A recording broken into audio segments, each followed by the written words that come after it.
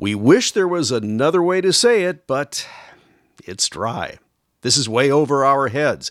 It's a Weather and Climate Podcast. I'm Jim du Bois. Kenny Blumenfeld's a climatologist. Kenny, kind of a haze hanging over things today on Wednesday, July 21st. How is that making you feel? I'm a little hazy myself today, I think, because of that haze. Yeah, it's kind of an eerie feel out there, especially the odor, because you're really smelling smoke from fires in Manitoba and Ontario that have drifted in on the winds aloft and then get mixed down.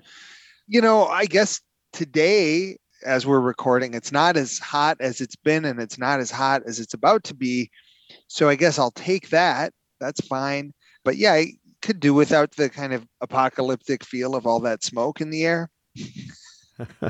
You also? Yes, exactly. And the haze is limiting temperatures a bit too. It would be warmer today, wouldn't it, if not for that haze?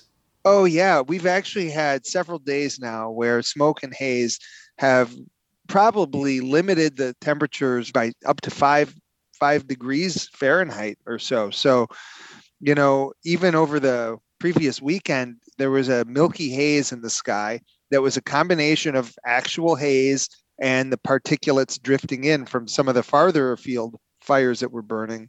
And those did conspire to keep the temperatures, I don't know if you remember all the way back on the weekend, but we actually had been forecast to be well above 90 degrees initially. And those didn't happen in much of Minnesota. It ended up in the high 80s because of that haze. And then early this week, too, temperatures were expected to be 90 or higher Monday and Tuesday. And we just barely got to 90 in the Twin Cities both days.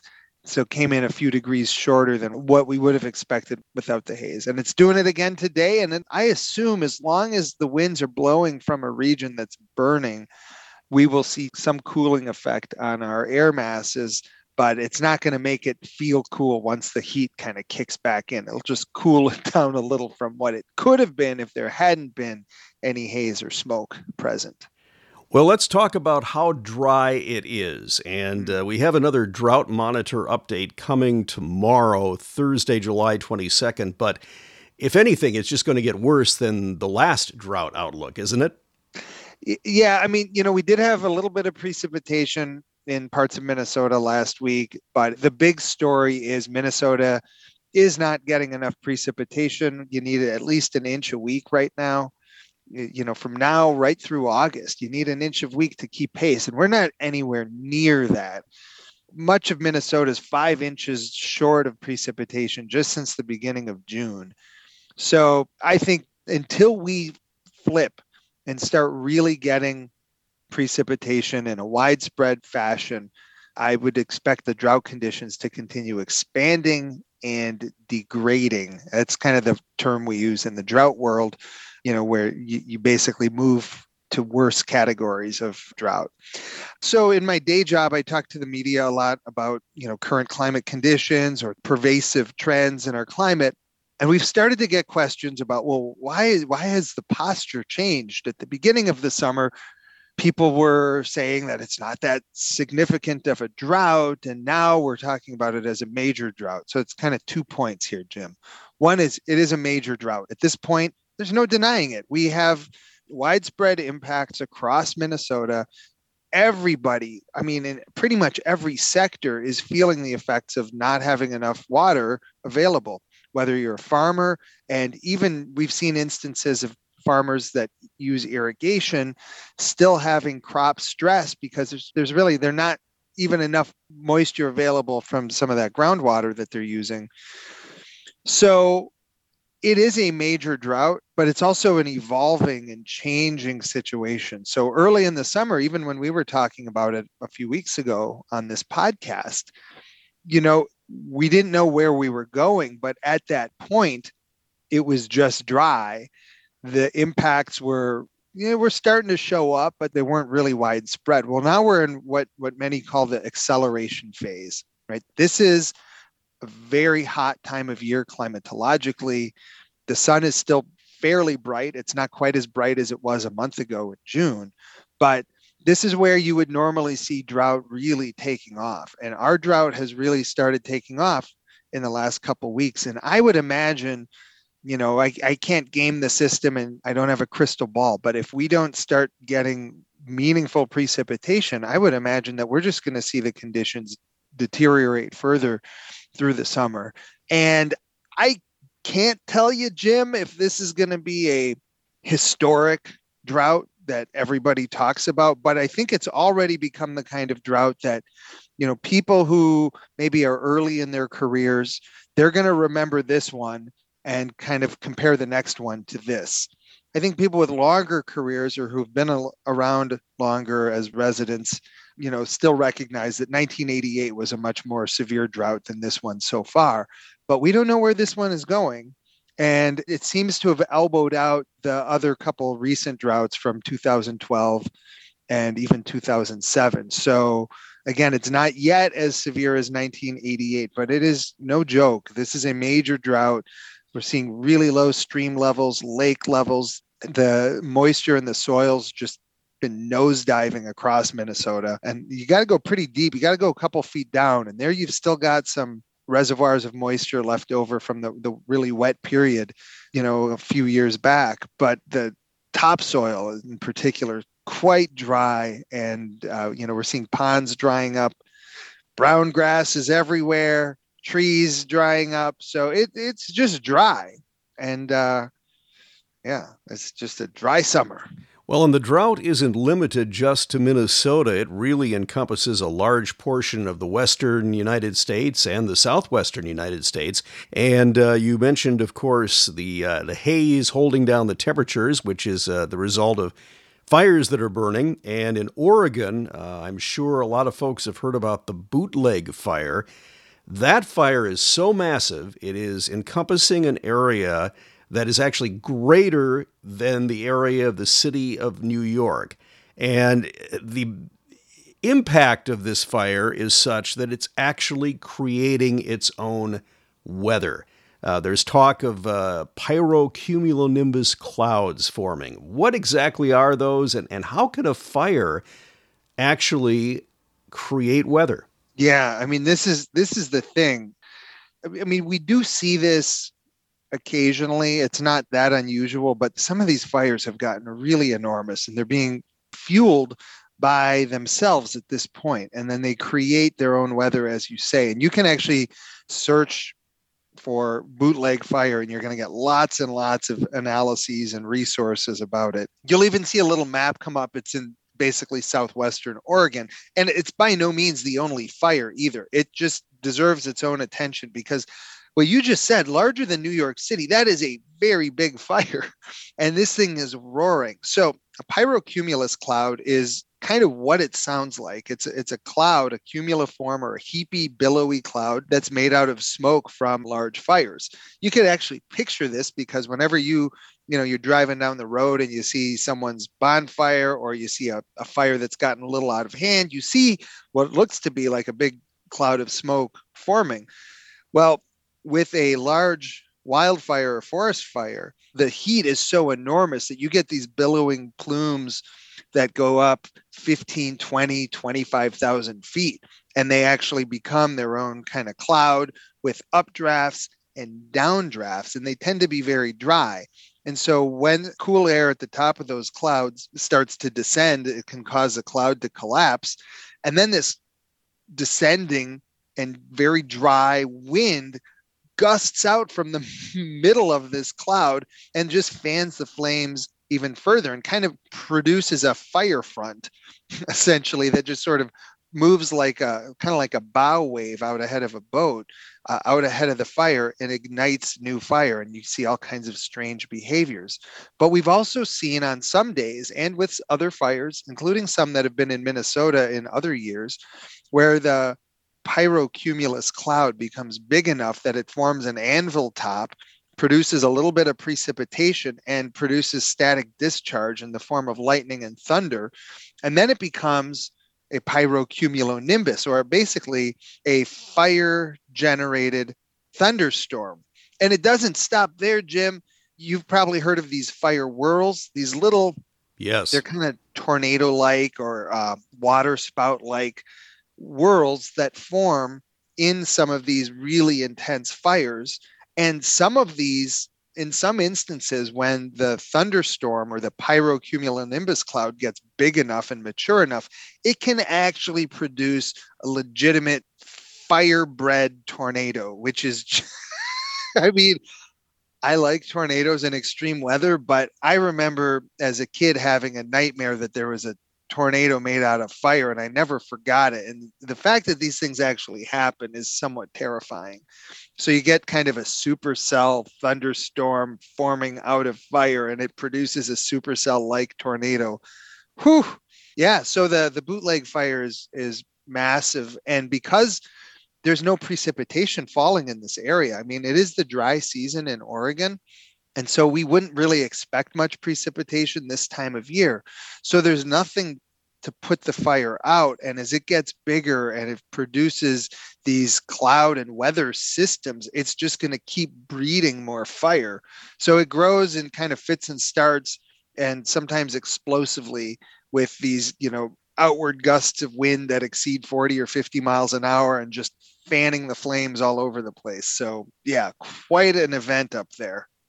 Well, you mentioned, Kenny, that these pyrocumulonimbus clouds can generate what is essentially a fire tornado. That actually was documented in Wisconsin back on the 8th of October in 1871 in Peshtigo, Wisconsin. There was a large fire, and residents of the area reported seeing a fire tornado. And this was a very deadly fire. The death toll varies. Apparently, the records weren't kept very well back then, and I've heard anything from several hundred to over 1,000 people perished in that blaze. So, fires, these are just amazing, the impact they can have on the weather as well, and bring in these things that are the stuff of our nightmares. Yeah. And, I think that we all kind of started waking up to the terror of fire in the last decade when the footage started coming in from McMurray up in Canada and from some of these towns that were just, people trying to escape, that were fleeing for their lives as fire was engulfing towns. And now, of course, we've seen more footage out of California in the last few years. And then what we have here and what we had earlier this summer in British Columbia. And now here we are in Oregon.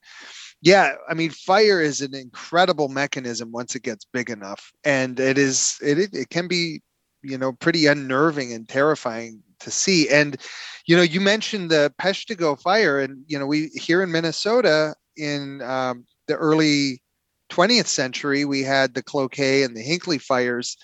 And some of it has to do with land management, but when you get into really dry conditions, it doesn't have to be a heat wave. If it's just too dry and there's not enough water in the vegetation and you have a lot of down vegetation or fallen vegetation for whatever reason, you start developing a really good checklist for building some nasty fires. So one of my concerns, and I'm, certainly not trying to scare anybody, but the DNR and the U.S. Forest Service have been fighting fires pretty heavily all year. And, our main fire season is in the spring and then again in the fall. But there's still fires burning in parts of northern Minnesota, northeastern Minnesota right now.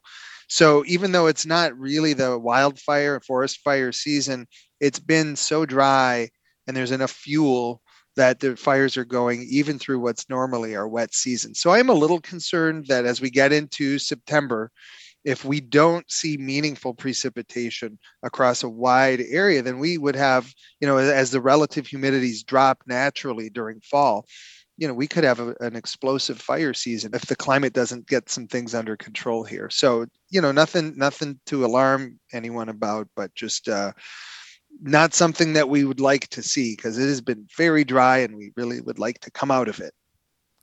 Well, we're recording this on Wednesday, July 21st, and in the days ahead, it looks like the temperatures are going to move back into the 90s again in a good portion of Minnesota. And this heat wave, Kenny, is there a heat dome involved with what we're going to be seeing here very shortly? Yeah, that's a good question, Jim. So I think you mentioned the heat dome because this has been a popular popular term in the last few months. And a lot of times I kind of play a curmudgeon. It's like, oh, this popular term, I'm going to have to clear things up. This one actually makes a good deal of sense. It's not a technical term, and I'm not sure what people picture, but I'll just put it real simply, is that hot air, warm air, generally expands. And so if you just take a given volume of air and you add a bunch of heat to it, that volume of air will grow, and the heat would sort of force the same mass of air to expand. And so when you get a big hot air mass in place, the core of that air mass tends to be rather tall. And then as you move away from the core of the hot air mass, the height of that air mass starts to kind of shrink, or the thickness of it. So if you were to look at it from the side, which would be super hard to do, or if you could kind of color the temperature contours, you'd actually see a very subtle, it wouldn't be steep, but you would see a very subtle kind of dome shape, with the highest part of the dome corresponding roughly to where the highest temperatures are on average through that part of the atmosphere. So in that sense, anytime you have a good warm air mass moving in place, you kind of do have a heat dome. It's just that the one that we had in June was so well defined and had these very firm edges. It actually resembled a dome more than just about anything that we've seen in recent memory, for sure. So yes, there will be a heat dome associated with this hot air mass. It does look like it's going to be centered in the Dakotas. That's not great for them, but it's, I guess, merciful for Minnesotans. However, this is basically an offshoot of the same mechanisms that have been driving the drought conditions for the entire western half of the U.S. It's the same mechanism that kind of ties our drought to the western drought, and similar mechanisms that caused some of the extremes of heat in June in the Pacific Northwest, even more recently in Montana, where temperatures rose into the 100 and low 100 teens. So yeah, I think that we're in for some really hot air, especially out to our west.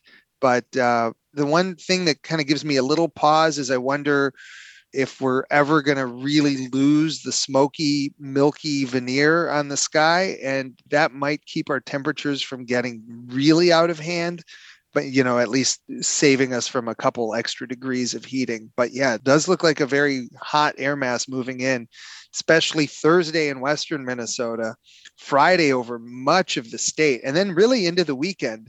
And I would not be surprised if in many areas the values that we record top what we had observed during the June heat wave here. We might see some triple-digit temperatures, possibly close to, if not in the Twin Cities. I think it's more likely to see temperatures of 100 or higher out in parts of western Minnesota. But I wouldn't be surprised if Friday and maybe even into the weekend we have these really high temperatures. So, Jim, I got to ask you, you're a heat guy. You like it hot, but is there a point, and I'm being serious, is there a point where kind of enough is enough and you'd like, I mean, are you kind of just eating this up? This Kenny, is the summer of glory for Jim du Bois. Kenny, that's an excellent question. And as much as I love the heat, I have to say that I'm starting to tire of it a little bit. Not so much because of the heat itself, but all the other things it brings. If we had heat punctuated with some nice rainfall, that would be great.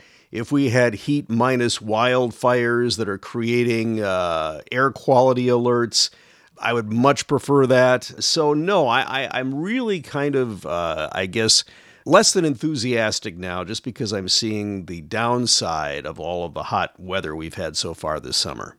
Yeah, that makes sense too. I mean, and it's drying everything out too. So, if you have a lawn or a garden, it's making you work harder to maintain it. And at some point, there's going to be restrictions where you're probably not supposed to do that anymore. Well, they're already here. Yeah, we've got the city of Minneapolis, St. Paul, I believe New Hope, Golden Valley, and some other cities have watering restrictions right now. So we're at that point. And what's amazing is, here in Minneapolis, we actually get our water from the Mississippi River, and it used to be the cities that would be the most impacted by Dry conditions would be those that depended upon wells for their water supply, but the level of the Mississippi right now, I believe, may be approaching some record lows, if I'm not mistaken.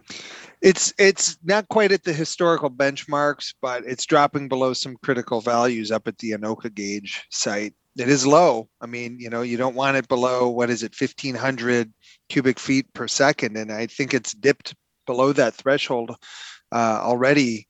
And then maybe it might have recovered a little bit. But yeah, you start getting into record territory when that drops below about 1,000 CFS, cubic feet per second.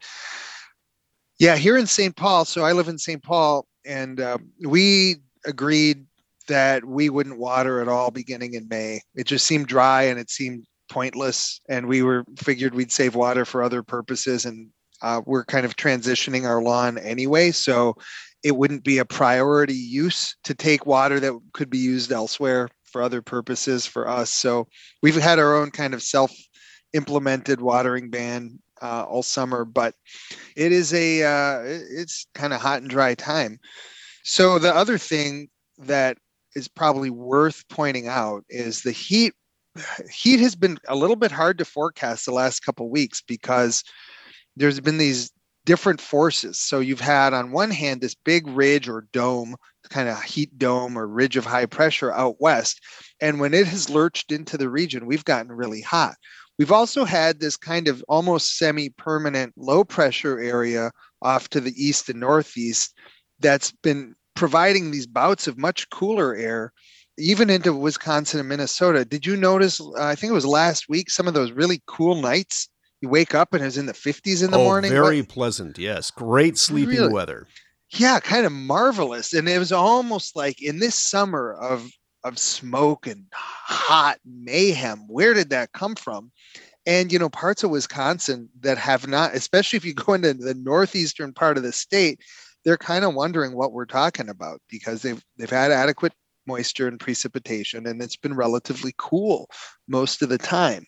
So it has been difficult to forecast the high temperatures, especially over Minnesota, which is kind of in this transition area between the very persistent and extreme heat out west and the much cooler conditions off to the east.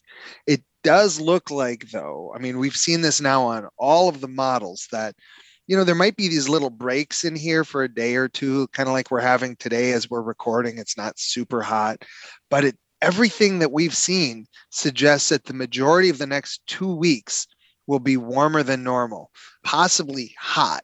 And, some of the longer range models that we use to kind of help us see out a week or more, they're indicating that the heat is going to hold on right through the end of the month and into August. So, again, with some breaks possible, but the bottom line is there isn't anything that's emerged, come over the horizon yet that tells us this is all about to change. And we could be bracing now for the hottest period of summer so far. Well, Kenny, we're seeing the dew point now starting to creep up a bit, and that will happen over the next few days. Does that bring any hope at all for any relief in the form of precipitation? Yeah, that's a good and optimistic question. And I think that, one of the things, Jim, we've now heard from a lot of people in agriculture, and I think we get it.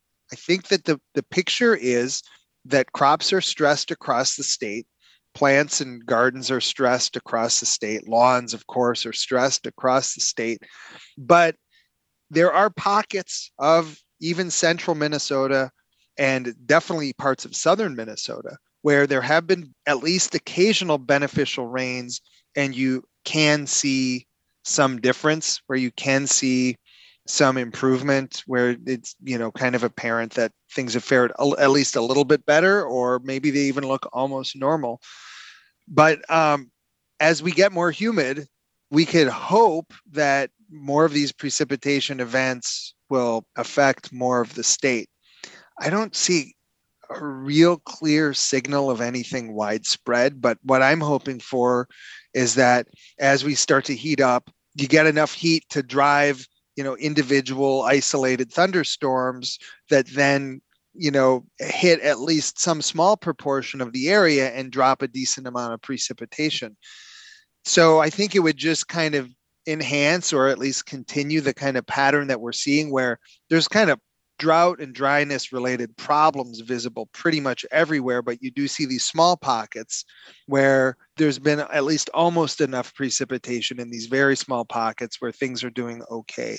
And I'm kind of thinking that that's going to continue. So through the heat wave, I wouldn't be surprised if we have thunderstorms in and around the state of Minnesota somewhere on most days, but on any given day, these thunderstorms or showers occupy only between 1% and 5% of the state, and generally aren't providing more than a quarter to a half an inch in most of those places, and maybe some isolated amounts higher. So kind of mixed news on that front. Like I do think there will be some thunderstorms and some much needed rains, but I think they're going to be very isolated and, confined to relatively small areas until we get a major weather system coming through that can actually produce widespread precipitation.